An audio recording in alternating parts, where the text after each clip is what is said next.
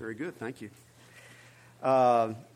This sermon is really part 2, following on last Sunday's sermon from Romans 12, verses 1 and 2. And there is a part 3 to come. So we're making our way rapidly through Romans. Let us ask the Lord to bless the reading and hearing of His Word. Our gracious Lord, we are thankful that in your great love for us, you speak truth to us. You tell us what is right and good for us. You call us into life and peace and joy. And so, Lord, we pray that your Holy Spirit will work in our hearts and minds and enable us to receive your word as your word of love, your word of truth, your word of peace, your word of life, that we might live for your glory now and forever. Through Jesus Christ our Lord. Amen.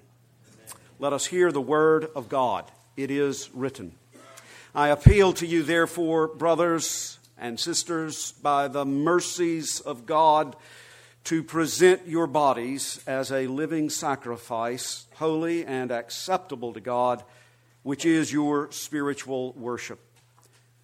Do not be conformed to this world, but be transformed by the renewal of your mind, that by testing you may discern what is the will of God, what is good and acceptable and perfect.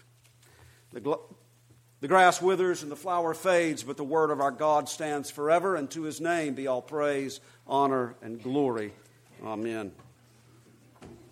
I find Romans 12:2 to be quite challenging, personally. When I hear the word of God say to me, do not be conformed to this world, I hear not only an exhortation, but also a call to self-examination. In what ways am I conformed to this world so that my life is not consistent with my personal profession of faith in Jesus Christ? In what ways are my values, priorities, goals, hopes, dreams, definitions of happiness determined more by this world than by the Word of God? And when I hear the command to be transformed by the renewal of my mind, I am reminded that every day I am called to grow into the likeness of Jesus Christ from the inside out. There's a lot here in this one verse. First, a brief review. Chapter 12 marks a major transition in the letter to the Romans. At chapter 12, we move from doctrine to discipleship. As we said last Sunday, we move from the what to the so what. Chapter 12 begins with the authoritative exhortations, the imperative commands for discipleship. But these exhortations are based on the doctrine which the Apostle Paul has already set forth in the preceding chapters. The doctrine of, ready? Justification by grace alone, through faith alone, in Christ alone. God's way of salvation for helpless, hopeless sinners by his mercy. And so in verse 1, Paul refers to the mercies of God, the free gift of eternal life through Jesus Christ, with all the blessings that flow from his mercy. This is the basis of his imperative exhortations. I appeal to you, I urge you, by the mercies of God, to present your bodies as a living sacrifice, holy and acceptable to God, which is your spiritual or reasonable worship. Do not be conformed to this world, but be transformed by the renewal of your mind. Now, last Sunday we focused on verse 1, which calls us, in response to the mercies of God, to present our bodies in the tangible, specific realities of our bodily parts to God as a living sacrifice, so that every day in all that we do, we offer a worship service to God in our daily life. Now in verse 2, we are further commanded not to be conformed to this world, but rather to be transformed by the renewal of our minds. Now this refers to the most basic perspective through which we view the world and our lives, and out of which, the most basic perspective, out of which we interact in all our experiences in life. We could call it our world view. What we believe, what we think, why we think it, and how we think, how the logic flows in our mind at the deepest levels of our consciousness. Because whether we realize it or not, and the point is we need to realize and wake up to the fact that every philosophy, every ideology, every idea, every social agenda, cultural trend, every thought has a spiritual origin, a spiritual intelligence behind it, one way or the other. And we need to realize that this world, that is, this world of spiritual fallenness in rebellion against God, is constantly applying pressure upon us to shape our minds, to influence our thinking at the deepest level, so that our lives, our behavior will then be conformed to the values and standards and thought patterns of this fallen world in opposition to God. So it may help to note that in the Greek New Testament, the word world in verse 2, do not be conformed to this world. The Greek word does not refer to the physical creation. But rather, the underlying Greek word is the word aeon, or we would say eon, or age. Now that has a different nuance about it. It refers not to the physical creation, but to a time, as in the time in which we live, the eon, the age in which we live, with a kind of spiritual nuance about it, the attitudes, values, ways of thinking in this eon or age in which we live. That is, the age which is under the corruption of sin. This period of history in which we live ever since Adam and Eve were exiled from the garden, which in Galatians 1, Paul refers to as, quote, the present evil age.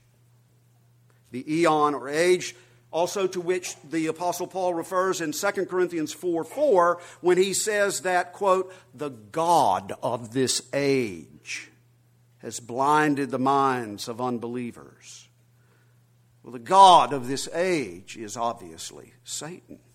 Now, the true God, the Creator, the only true and living God, is the God of the creation, the cosmos in which we live. But Satan is the God of this age, this sin-corrupted age in which we live. And so in verse 2, when the Scripture says, do not be conformed to this world, it is commanding us not to be conformed to the attitudes, values, ways of thinking, and therefore behaviors that prevail in this evil age, which remains in spiritual darkness, in rebellion against God.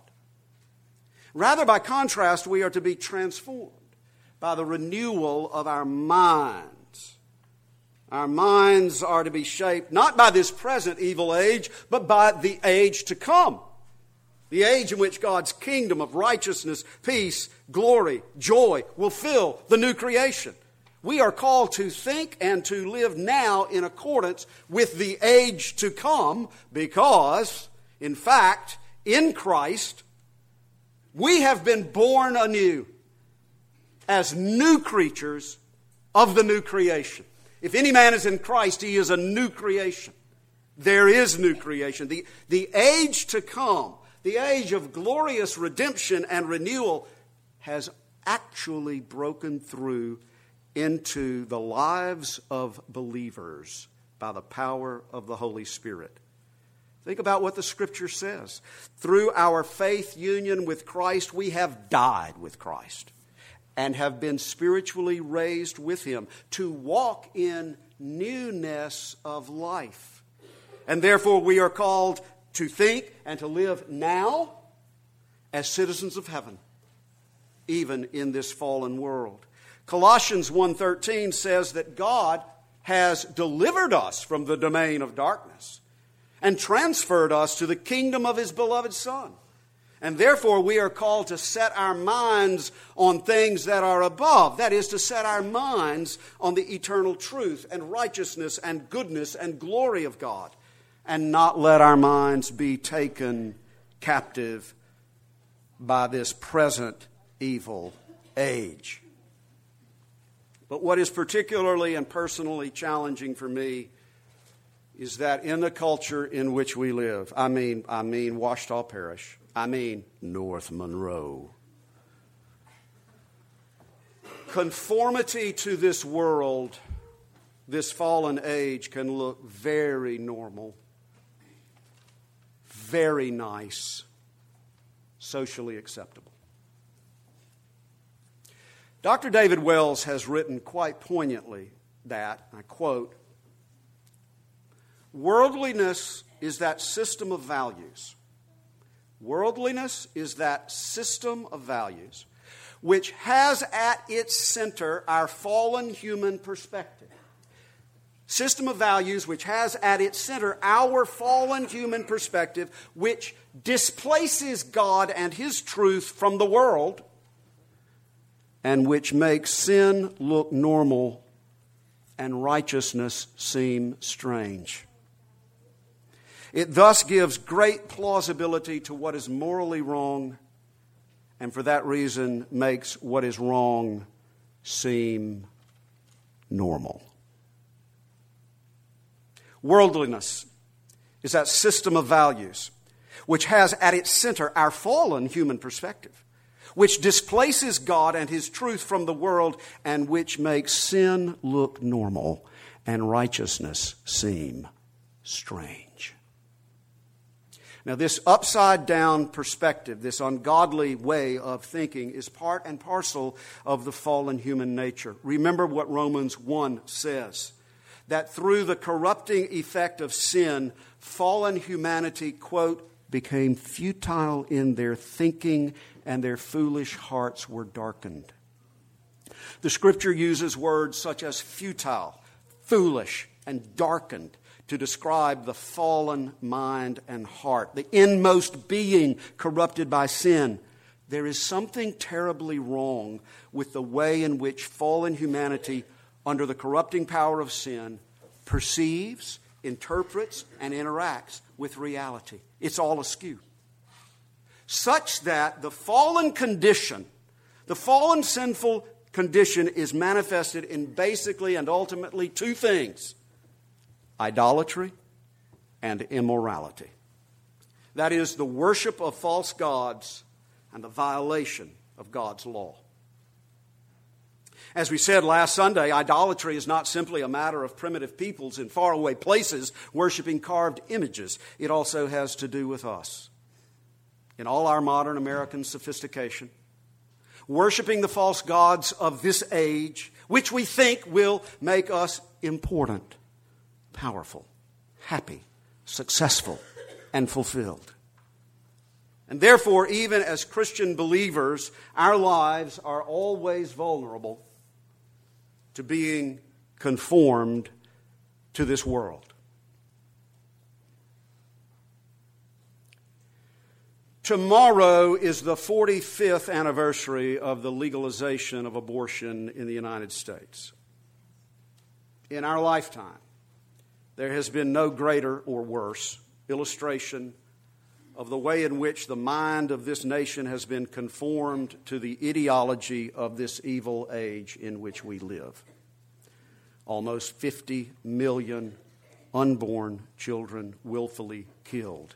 That's a lot of innocent blood.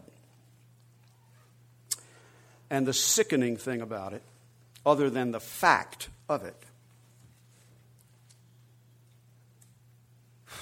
is that for the last 45 years, the mainline Protestant churches as institutions have advocated for the legality of abortion, calling evil good. And $500 million of your and my money in taxes still pays for it. Why has this nation not yet rid itself of this horrific, barbaric, inhuman, cannibalistic, pagan sacrifice? Because the mind of this nation, including a portion of the professing Christian church, has been conformed to this age. I raise this issue not only because tomorrow is the 45th anniversary of Roe v. Wade, but also because the abortion issue is a prime example of how even professing Christians can become conformed to this age. The so-called right to abortion is part of a larger thought pattern that has taken hold of our culture following the sexual revolution of the 60s. Now, I want you to think with me. The sexual revolution of the 1960s changed our minds about sex.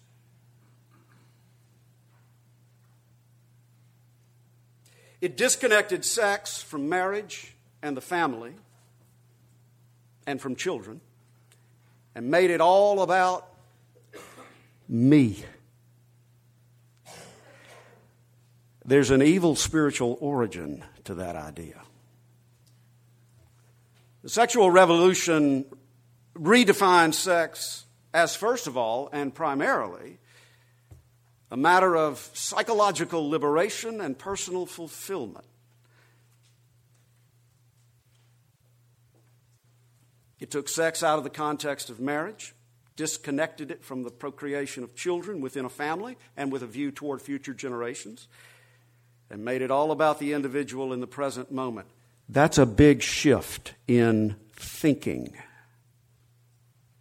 The pill simply empowered that shift all the more, further disconnecting sex from procreation and the family. So, sex without any regard for family, without regard for future generations, without regard for the common good of society in general, and I should say among Christians, the idea of bearing children in order to raise them up to love and serve the Lord. You see, sex then became a strictly individual and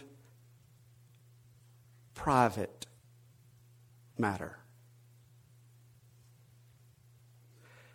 which was exactly the argument which the United States Supreme Court used to legalize abortion.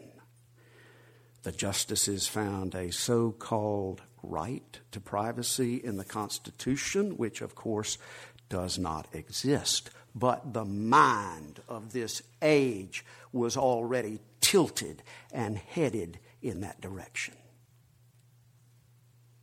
So if sex isn't about family, what do you do with an unwanted child? So abortion has become another form of so-called birth control, which it is not. Because it fits with, it conforms to the thinking, the mind, the worldview of the sexual revolution of this age. Now let me pause here pastorally to say, it's not my intent to hurt anyone or simply to lambaste you on this subject. The sexual immorality revolution has been one of the most hurtful scourges unleashed from hell upon this nation. And women who have had abortions have been victimized by the lies which the spirit of this evil age has been telling us for 50 years.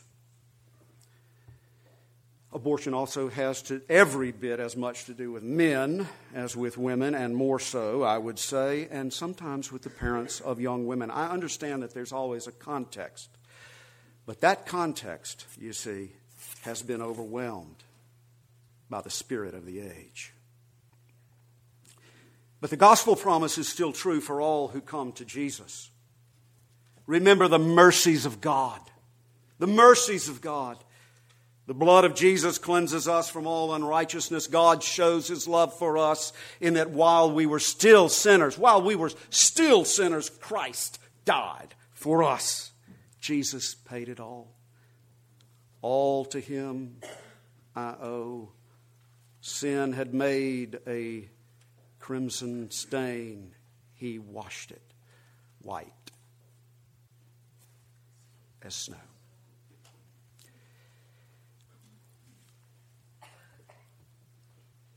But getting back to the point here in relation to this passage, it is for us to see the connection, to see what it means to be conformed to this age, to recognize the lies, the ungodly antichrist lies, which the spiritual forces of this age want us to believe so that our lives will be conformed to their ideology in rebellion against God. That's what conformity to the world is. Aligning ourselves with the forces which oppose the kingdom of Christ. So let's think further about the implications and the consequences 45 years after Roe v. Wade.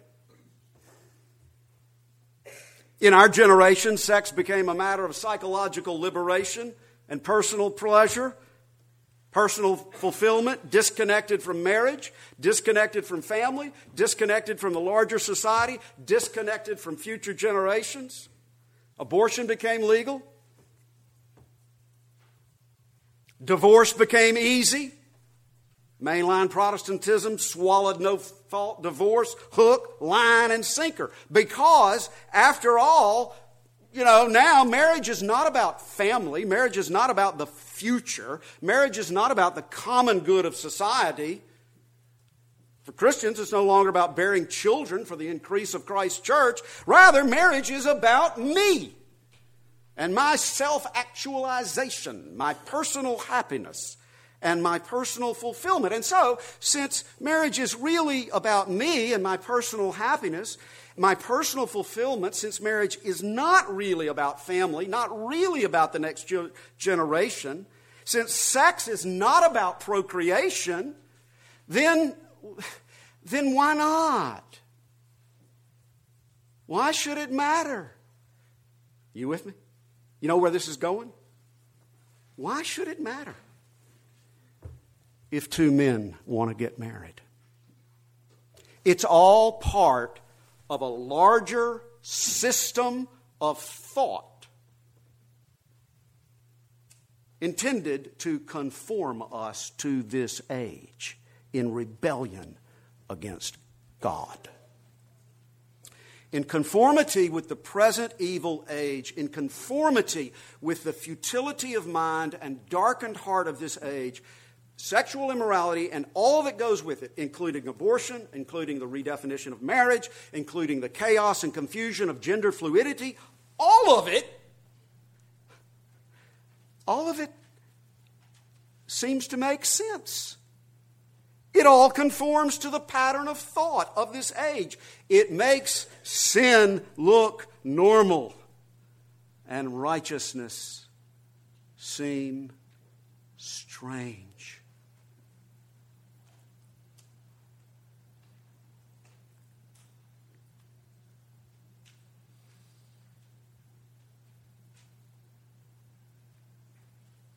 That is the world in which the Apostle Paul preached the gospel of Jesus Christ. This is the world in which we are called to live the gospel of Jesus Christ. The sexual immorality is just one example, but let me say, it's a big deal in the New Testament. When the Apostle Paul taught his Gentile, pagan, Greco-Roman converts about living the Christian life, he started there. So let me tell you, I'm on a good foundation in addressing these issues from the pulpit. But of course, we could also address the issue of American consumerism As though all this stuff will really satisfy our souls and make us happy. As though Amazon Prime delivers things to our doorstep from heaven.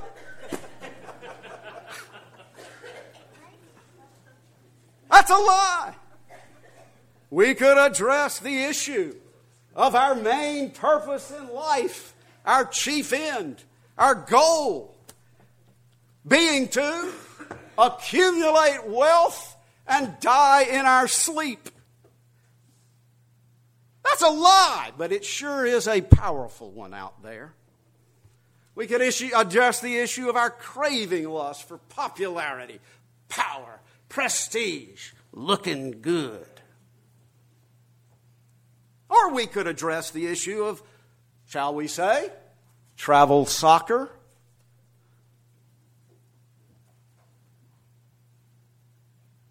or some other athletic activity on the Lord's Day, or any other worldly activity which kidnaps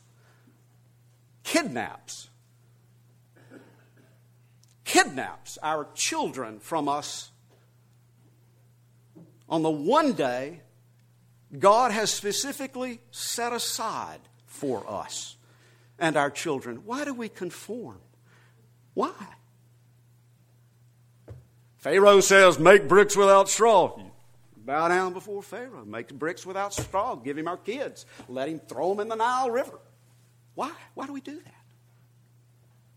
Do not be conformed to this world, but be transformed by the renewal of your mind. Transformed, metamorphosed, changed from the inside out by the renewal of your mind. The renewal of our minds takes place by the grace of the Holy Spirit.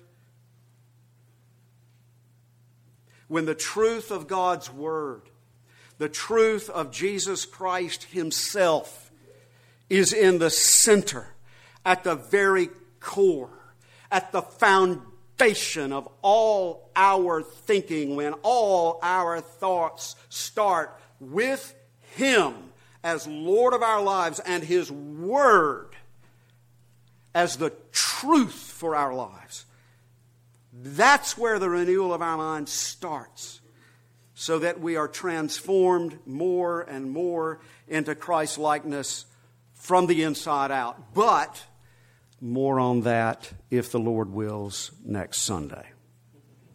Dear brothers and sisters in Christ, in response to the mercies of God, the blood-bought mercies of God, do not be conformed to this age, but be transformed by the renewal of your mind. And to the God be the glory. Amen. Let us pray. Father, we thank you for your word of life and your word of truth. Your truth, O Lord, sets us free, free in Jesus Christ, to be the image bearers of your glory, which you have created us to be. Grant us grace, grant us wisdom, grant us power, grant us humility as we seek to follow you faithfully. Through Christ our Savior. Amen. In response to the Word of God, let us affirm our faith as we stand together and read responsively